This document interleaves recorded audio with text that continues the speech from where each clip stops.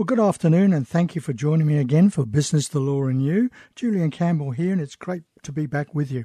We have another interesting show lined up for you this week. A bit later in the program, we'll have a look at our ACCC Scam Watch and some of the interesting things that are happening there at the moment. Also, we'll be talking to Christina about resilience in your business. But right now, we're going to have a chat with Tony Vidray, Chief Chartered Accountant, and we're going to talk about turnover certificates. Good afternoon, Tony. Hi, Julian. How are you going? It's a long time since I stumbled over your name. Oh, yeah. You're not the first person to stumble over Vidray. It wasn't Vidray I stumbled over, but that's fine. Nah, that's all right. So what are these turnover certificates? It sounds like a human relations issue to me, not a tax office thing. Yeah, it's definitely a HR issue. It's actually caught the accounting profession by surprise last week, and it's something that's really thrown the industry into a bit of a tiz. So last Wednesday, the government passed JobKeeper 2.0, but unbeknownst to us, what they actually did is they extended the date, as we know, to next March. We're waiting for guidance to come through for that, but slipped into the legislation was these turnover certificates, and the accounting industry kind of read the legislation last Wednesday and Thursday, and apparently the phone ran hot at the Institute of Chartered Accountants, or CANS as they're called now, and the CPAs, from accountants ringing in saying, hang on a minute, what are these certificates? Are we going to be covered by our professional indemnity insurance if we sign off on them? So the legislation essentially says that if certain employers have had a reduction of turnover of greater than 10%, they can get a certificate from their accountant to confirm that, and then the employer can use that certificate to actually either sack employees or stand them down. So and there's a definition of what they call qualifying employers and then legacy employers. So this applies to what they call legacy employers who won't receive JobKeeper after the 28th of September this month. So for whatever reason, they don't qualify anymore, or their turnover's gone back to normal. So they're called legacy employers. So these legacy employers are going to turn to their accountants, their BAS agents, to get these certificates. Now, the part that the accounting industry's got a bit of a problem with is that it's all based on the definition of your GST suppliers. Now, for 20 years, the definition has been your GST suppliers, but the ATO came out many, many years ago and said, look, when you're preparing your business activity statements, we're happy to go under this concept called cash or accrual. So I'll give you an example. Yeah.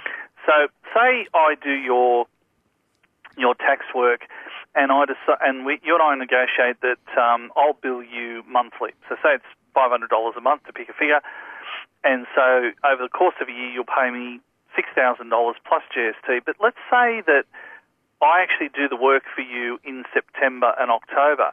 Technically, under the GST legislation, the GST supply that I'm giving you is in September, October. But when I go to do my BAS, I actually will put that in my BAS every single month or every single quarter, depending on the billing and depending on the actual receipt.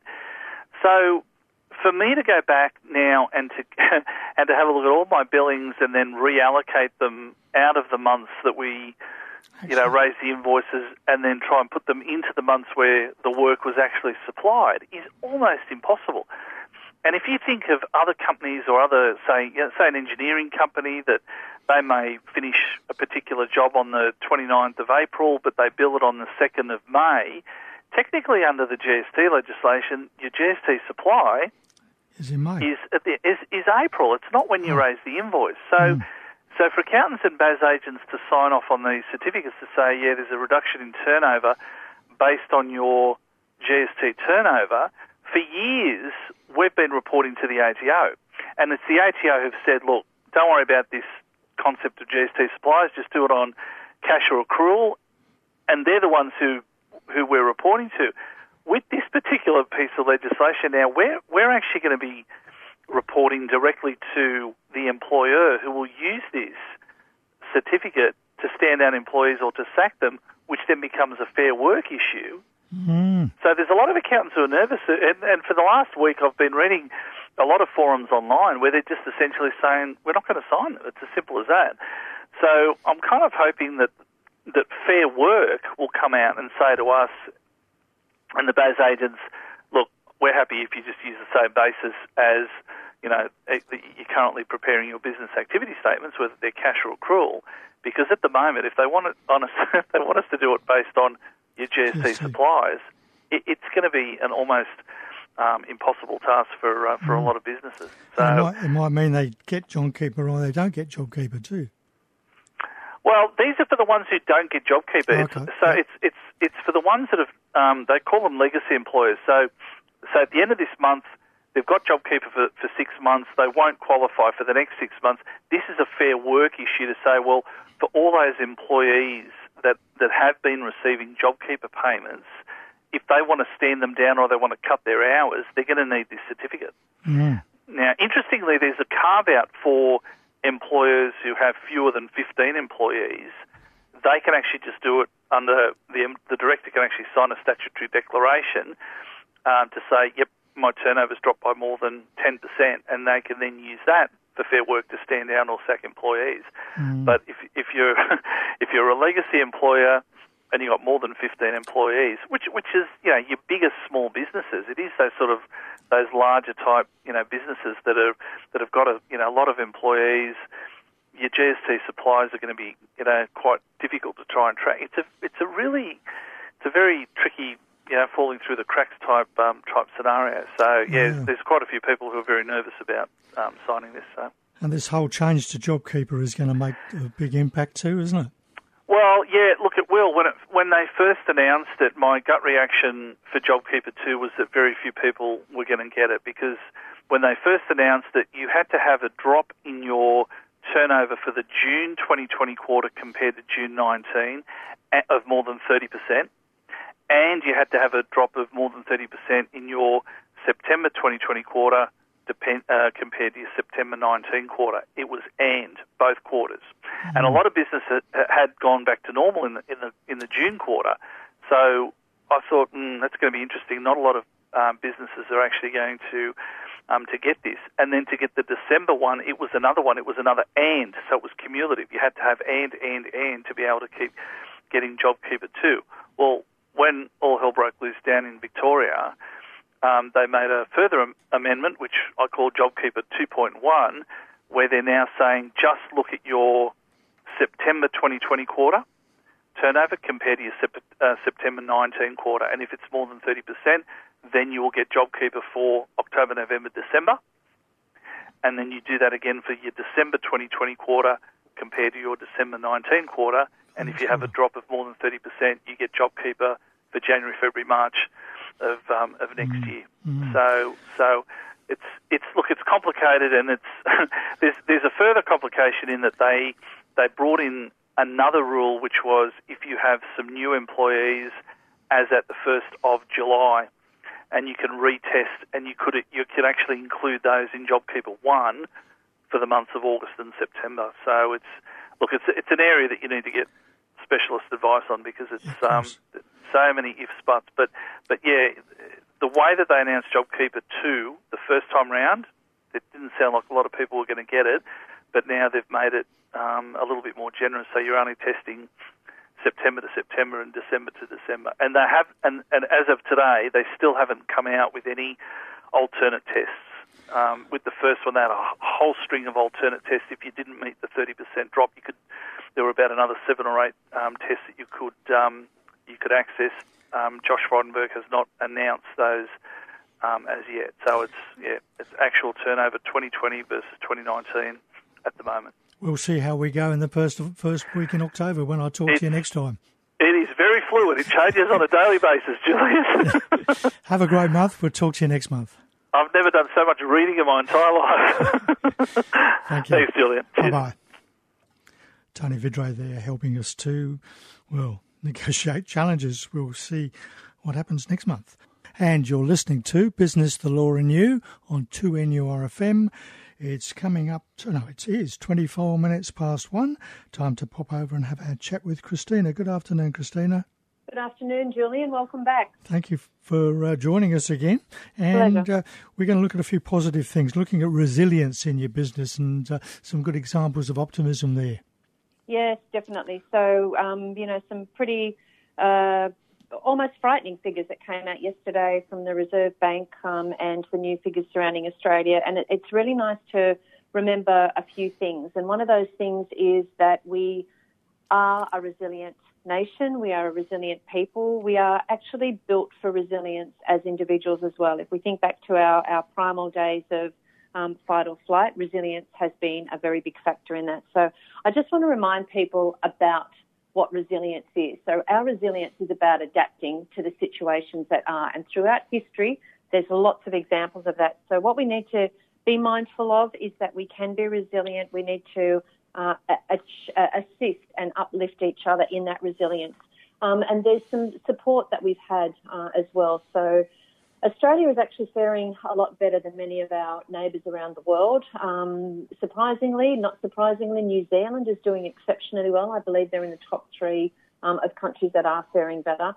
There is definitely a correlation between economies that are faring reasonably well, all things considered. Doesn't mean that everybody's, rejoicing and having a great economic party. That means that the countries that are exhibiting economic resilience, and New Zealand's one of the countries that has emerged. I think they're in the top 3. Australia is also up there. There is definitely a correlation between the economy and how people or countries manage to contain the virus. The other thing that we need to be very mindful of is that the government support, so JobKeeper, JobSeeker, small business grants, etc., have actually allowed businesses the time to be able to pivot, to be able to adapt, to be able to react. And there's some really amazing stories from Australia that we went through a couple of them last week. So I might focus on a couple of global ones at the moment in thinking that they might help boost different thinking. But there was an 84-year-old Italian grandmother who was running small pasta-making classes around Italy in the countryside, clearly had to cancel them because of corona. With the help of her granddaughter, she took her pasta-making classes online and has been absolutely killing it.